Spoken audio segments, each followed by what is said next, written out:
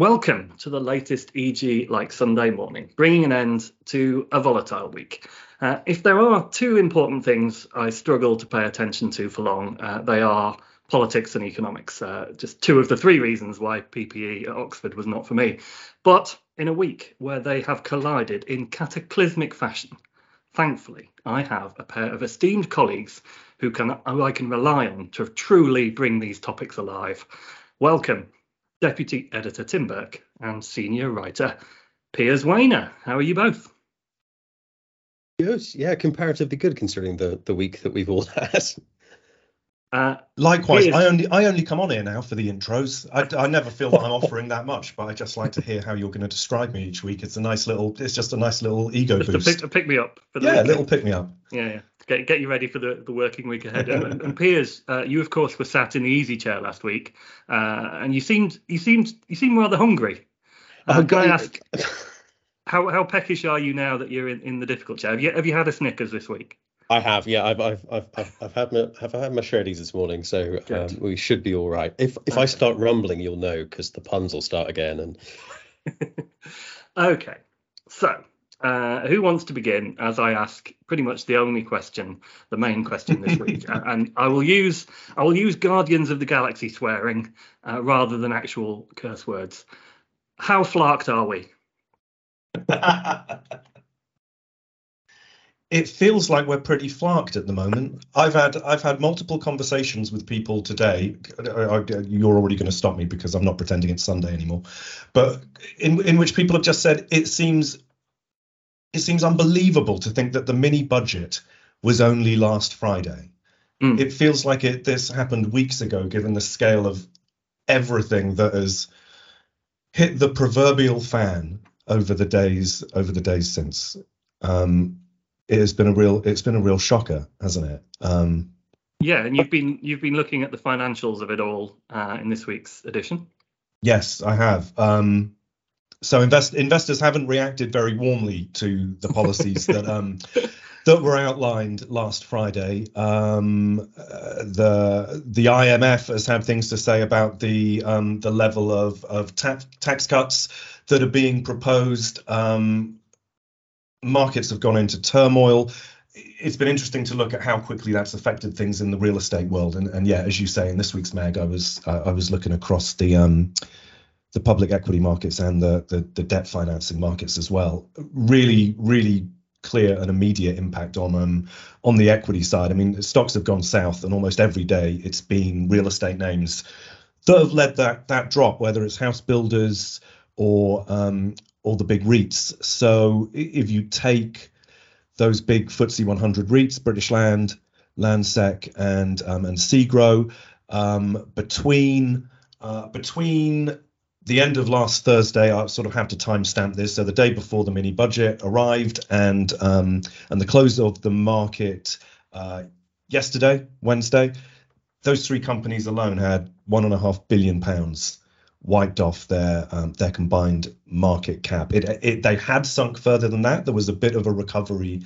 yesterday after the Bank of England said it was going to try to prop up the government bond market, but again, with the timestamp that we're having a chat sort of early mid-afternoon on Thursday, all those stocks are already heading back down again. And I mean, it does seem heavily skewed towards real estate problems. So those three big REITs are all down. We're all down sort of between 7 and 9% ish, and that's against a sort of 2 to 3% fall in the FTSE 100 over the same period. So it's looked really grim over these days, it has to be said. And major deals are starting to be tanked. Yeah, the immediate the first really big casualty was from LXI REIT, which last week said not just that it was working out a deal with Sainsbury's to do a sale and leaseback on a portfolio of shops, but said it had exchanged. The deal had exchanged. This was going ahead, and then it was going to head to the market and raise some fresh equity to pay for it. Start of this week, it came back to investors and said, no, scrap all that we're pulling out of the deal, and we're not going to be doing the fundraise. And analysts have pointed out, and our news editor Pui delves into this in this week's mag, that with stocks performing the way they have, the company just couldn't make the maths work on that anymore. If they were going to raise funds through issuing new shares and the stock price was falling by as much as it was, then you simply couldn't make the numbers work in terms of what they'd need to get from the market to push that deal through in any way that made it look like an attractive transaction. And yeah, that was I think so far the only truly big casualty on the equity markets. But any deal or any venture where the company was sort of pinning hopes on selling new shares to existing investors is probably going to come a cropper at the moment. And as our resident Politico, Piers, what do you make of it all? I think that the thing that's really fascinating is, as Tim said, this has just happened so quickly. The old adage of a week being a long time in politics has never been truer. It's just been extraordinary that you've had this mini budget. I mean, it's neither mini because it's huge. It's one of the biggest tax giveaways in the past. Well, it's the biggest in the past 50 years. But it's also it fundamentally affects so many different parts of the economy, the parts of different people's lives. And it goes across from businesses to people's pockets. But it's also not really a budget, and it is really a budget. The reason why it's not really a budget is because the OBR don't get any oversight on it, and you don't get those little charts that say which way things are going to go. And it is in that it affects everything fundamentally, as we just said. But the problem with not having the OBR oversight and those charts is that it just adds to that uncertainty. And every single time we've seen the market sort of take a breath and think, okay, no, fine, this is okay. We can put our confidence back, and there's something else happens that just smacks into it, like the Chancellor's comments on Sunday that just smacked into that confidence again. The Asian market suddenly going, oh my God, smacks into it again. The IMF saying, not only do we think this is a bad idea, but we're going to tell you in detail which bits of this we think are a bad idea. I mean, that's kind of unprecedented for the IMF to do that to anybody except an emerging economy that's just installed a dictator. I mean, it's truly worrying from a political and economic point of view. I also didn't do politics or economics at university. I did history. So looking back, which I can do with my history head on, there have been parallels made between this budget. Let's call it a budget. It's a budget. If it talks and walks and quacks like a budget. Exactly. The only thing that means it isn't a budget is because there's been no budgeting going on. Nobody has budgeted for anything. It's all done on a credit card. So, but the parallels between this and Anthony Barber's budget back in 1972 have been made by every single columnist, and people are going on about this. But they're kind of fair, because it was a giveaway to prompt growth. And that is fundamental to what Kwasi Kwarteng and Liz Truss are trying to do, is that they want growth. They want almost this sugar rush to take us out of the stagflation episode that we're in into something a bit closer to the sunlit uplands. The problem is that worked in 1972. Anthony Barber got his 2-year buzz, and then they got the election, but by 76 the IMF was on again offering a loan. But this time the markets have wised up to that. They're worried. They see this as being done on borrowing, so that's the magic money tree again. They see that this has not been costed, and you can see why the response has been so shocked and so I think frightened. Actually, is a good way of describing it. The LXI deal that Tim was talking about, it's really interesting that the issue is raising the money from the markets. The issue isn't the properties. The 18 properties, they're still quite keen on those, and the 21 properties that Sainsbury's is wanting to buy the freeholds of. So they were going to sell 18, buy 21. Sainsbury's is saying they're still going to go for those properties because they don't have to raise the money anywhere. They've got it. So that seems that you've still got the fundamentals of property being quite a good place to put your money. The problem is if you have to raise money, you're screwed. And that's where we're going to see, I think that it looks as though that you're going to have lots of overseas investors coming over. You're going to have lots of targets, both on a company level, and on an asset level. I mean, it's going to change the shape of the market, I think. But to go back to what you asked about politically, what the hell is going on? So much more than that. I mean, we've had it's event upon event upon event, as well as the knocks. We've had the other things contained in the mini budget.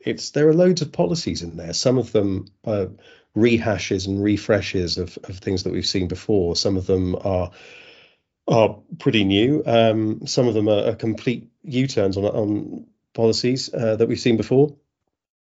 And then we've also got, at the same time, the Labour Party having its conference. There wasn't much new in there, but that reaffirmation of wanting to be the party of business, wanting to be the party of sound money, wanting to be the party that businesses can do business with, that has taken another step forward. And in the context of what else is going on this week, suddenly you've got a 17-point lead. You've got a party leader who is saying, we don't have all the answers, please come and talk to us. And you've got an attempt, even if it's slightly misjudged at the moment, but an attempt to focus on the things that businesses really care about. And suddenly, for the first time in a decade, they're in contention. And they become the party for real estate. Yeah, well, so I saw in on one of our headlines. I think that might have been a little overstated. Yeah, so to start first with the current government, and you mentioned, that the plan is growth. It's step 3 is growth. If the mini budget is step 1, it's the step 2 that, like with the South Park underpants gnomes, that is slightly missing at the moment. But part of step 2 possibly are investment zones. Piers, yeah. What can you tell us about investment zones? Well, we have in the supporting documents to the mini budget, we have a nice couple of lists, and one of the lists is this is the 38 councils, 38 authorities that they've been talking to, which is a nice long list. And you look at it, and it is pretty much everywhere in the UK. I mean, somebody in most parts of the UK, most parts of England, has said, we're pretty interested in this. And it runs from everywhere. The Greater London's on there, Greater Manchester is on there, Norfolk is on there. I mean, what a surprise! It's Liz Truss's constituency. Be rather embarrassing if it wasn't. But then there's another list which says, okay, these are the sorts of places that we think might make quite good investment zones. And it's half the length. And it includes some quite surprising places and some quite unsurprising places. So part of the list is basically the free ports and the places that didn't quite get free port status. So the free ports and the runners up. And some of the other ones are places like Stoke-on-Trent's pottery district.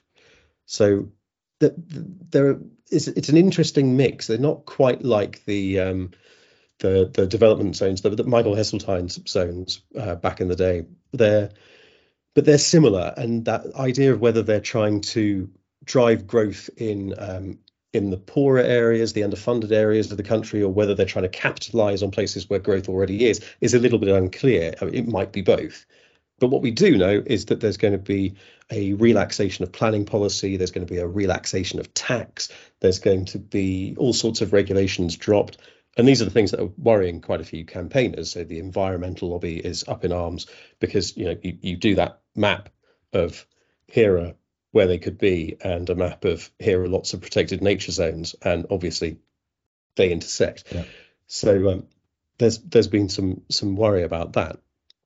But the detail of exactly how it's going to work, where it's going to work, is really unclear at the moment. All we know is that these are the same things that Liz Truss was talking about when she was talking about full fat free ports. So you kind of get an idea of what the policy is. And it's the sort of thing that she's been talking about for quite a while, which is the light touch, taking the dead hand of government off these places to allow them to grow. Is the Norwich City Club shop in an investment zone? Is that? I think it should be. I think it definitely should be. Okay, and you mentioned obviously that Labour, great timing for a Labour Party conference, and they've been doing their best to seize the opportunity presented, not prevented, very much not prevented, presented by this crisis. And so I believe sort of one of the things that they've highlighted is business rates, which is always something, a cause célèbre with many of the people we speak to as to how you can actually grapple with the problems faced by many businesses. Yeah, well, the industry's team of business rates experts and enthusiasts had all said about the mini budget that business rates was the elephant in the room. You know, why weren't they talking about business rates? Where was the progress on business rates? And getting very grumpy about it, and quite rightly so. And then with the Labour Party conference, it was pretty much just the elephant. It was huge and obvious, and everyone could see it. You know, this to have Rachel Reeves decide to dedicate another paragraph to another conference speech, the Shadow Chancellor, to business rates shows a real commitment. Back a year ago, when she first did it, there was a bit of apprehension, because she was saying we are going to abolish business rates. We are going to get rid of them completely. We don't like them. Business doesn't like them. And when Labour starts talking about abolishing things, people get a little bit nervous, because what do you replace it with? How much damage are you going to cause by the act of abolishing something? And you know, how much time is this going to take? More uncertainty. Markets don't like uncertainty. Businesses don't like uncertainty. So that made people a bit nervous last year. Since then, they've had some conversations. There's been a lot of chat going on in the background, and a lot of briefings. And it now seems that abolish actually means fundamentally reform.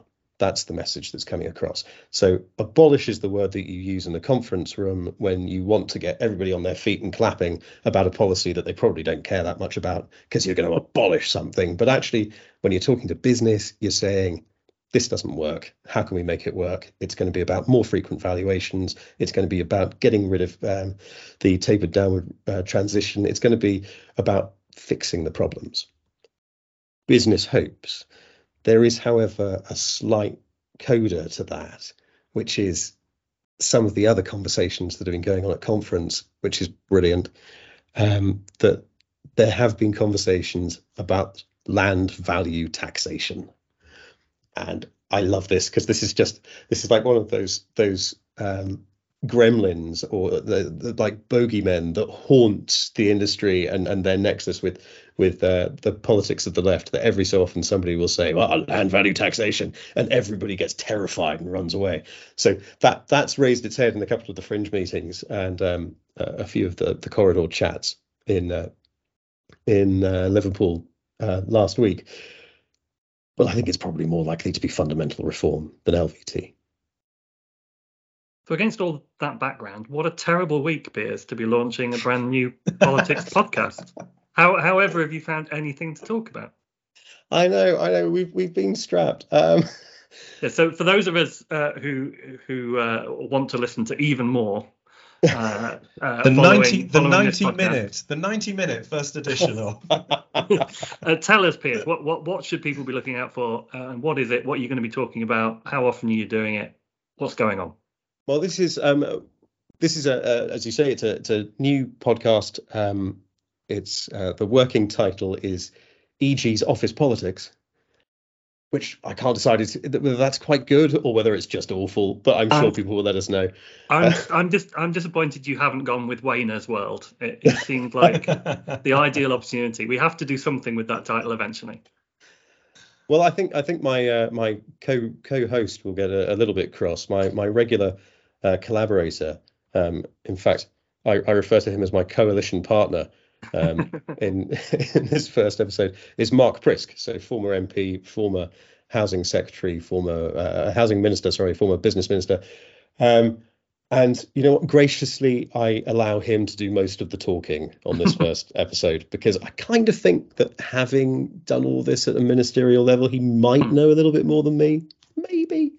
Well, I mean, at least we'll let him think so in the first week, and then we'll see what happens. You're not doing a rotating cast of housing ministers. You're not going to go through all of them over the last 20 years. seriously, if we got all of them in, we'd run and run. He's I think if we go back to looking at the coalition, he's number 2 in that long list. So he was there for just over a year, which for modern times that's a long time indeed. It's a veritable housing ministry epoch. He once told me that telling anyone you were the former housing minister now feels like telling them you once played Doctor Who. Who was your favourite housing minister? Who was your favourite doctor? Now, well, there you go. You'll like that comparison because that actually does pop up in this first podcast. There you go. What better reason to listen? So people elsewhere on the EG podcast channel, straight after this, go right to EG's Office Politics, and you can hear even more of Piers. Piers, I did listen to EG Like Sunday Morning last week. I'm so sorry, Jess. I'm so sorry. I feel it's like when you go away and leave someone else looking after your cat, and I feel that you've come home and the wrong food is in the bowl. And so I gave serious thought to continuing your word association game with the government and its mini budget, but then I thought, no, that will get us all taken off air permanently. Yeah. So I've stuck with a traditional quiz, gone back to a traditional quiz. Are you ready for that? The rest of the week's headlines summed up in quiz form. Tim, would you like to go first or second? I'll go second. Can I just put a caveat out there? It has been a very busy week in terms of politics, and I'm just gonna say to lower expectations on my performance in this quiz. Well, let's see how you do. Question 1, Piers. Which is the first of the landed estates to achieve B Corp certification this week? This was the Portman estate, wasn't it? It was. Well done. 1-0 to Piers. Tim. Very good news. Very good news. I thought you meant 1-0 to Piers was very good. Yeah, well, that's also very good news. Tim, your first question. Redevelopment of the Eastgate Shopping Centre into a mixed-use scheme has been approved on appeal. But where is the Eastgate? No, it's not. Is it Ealing? Not Ealing. It's not Ealing. Piers, would you have got the correct answer to this? No, it's in the east, isn't it? I mean, I feel possibly that there are Eastgate shopping centres in a quarter of all British towns and cities. But the one we're talking about this week is in Basildon. Okay. Ah, yes. I think I've confused that with another Resi scheme that's elsewhere in the edition. Rookie error. You read a lot of headlines and a lot of articles, Tim. You can't be expected to keep them all suitably discerned in your mind. Okay, Piers, your second question. Missing word. Can you fill in the missing word in this headline? Blank, not property, make the best deals. I like the way you're nodding your head just straight away when I say blank. It's like, I've got this. Blank, not property, make the best deals. People. This is true. This is correct. This is Sam's interview with Digby Flower ahead of his retirement from Cushman and Wakefield at the end of the year. Okay, Tim, your missing word. Tide's £100 million Ealing co-living scheme, blank through. I know this, but it's unfair because I came up with it, but I'm still very proud of it. Waved through. That's very nice. Yeah, nicely done. There you go. You preempted the second question. So there you go. So that I make it is 2-1 so far to Piers. It could all change with the diary round. So Piers, I feel this might be also in your wheelhouse. Which Greek god is resplendent in huge form on a Socius BTR scheme in Brighton and in smaller form on this week's diary page? Oh, this is where you realise that I haven't read the diary page yet. Oh. But you can take a punt. You can. Well, it would have to be a relevant one, wouldn't it? So, what can I get a contextual clue? I mean, I think you kind of already have one. It's a Greek god in Brighton. What are you right, do? Okay. Well, I'm going to go for Poseidon. It is indeed Poseidon, trident in hand, in massive form on the side of the building. Looks fantastic. Okay, Tim, you're playing for pride after a phenomenal performance from Piers. What famous visual puzzle can City and Docklands residents play to win money off their rent whilst they're waiting for their elevators to arrive? I love this piece. Where's Wally? It is Where's Wally? Hooray! What? That's brilliant. Yes, first person to spot Wally or complete a similar puzzle each week gets £10 off their rent. Marvellous idea. More please. All you landlords out there, start giving people, maybe like this morning, you can make offers to pay your energy bills if you if you spot where Wally is. Maybe that's the answer to everything. Am I right in thinking, Jess, as well, that that there's an online only special diary story this week? Is that right? There is an online. You've got an online extra. Story. That's true. Yes, there is. So people hunted out because the buyer's house from Stranger Things was on the market. I believe it is now under contract, but the wonderful buyer's house owned by Winona Ryder in Stranger Things was on the market, and both Piers and I were very tempted. It looks very nice. I mean, is it you that's under contract too, Piers? Yes, it is. It is. Yeah. Unfortunately, I'm going to have to go to the markets to raise the money for that. So I might early next week tell you that I've pulled it. Yes. Yeah. What was a $300,000 investment is now for you something like a £600,000 investment. Absolutely. The mortgage is horrendous. The rates on it are just hideous. Oh well. Okay. Thank you to you both. And for those of you who haven't had enough, please do go and listen to EG's Office Politics. We will be back next week when you can listen to even more EG like Sunday morning.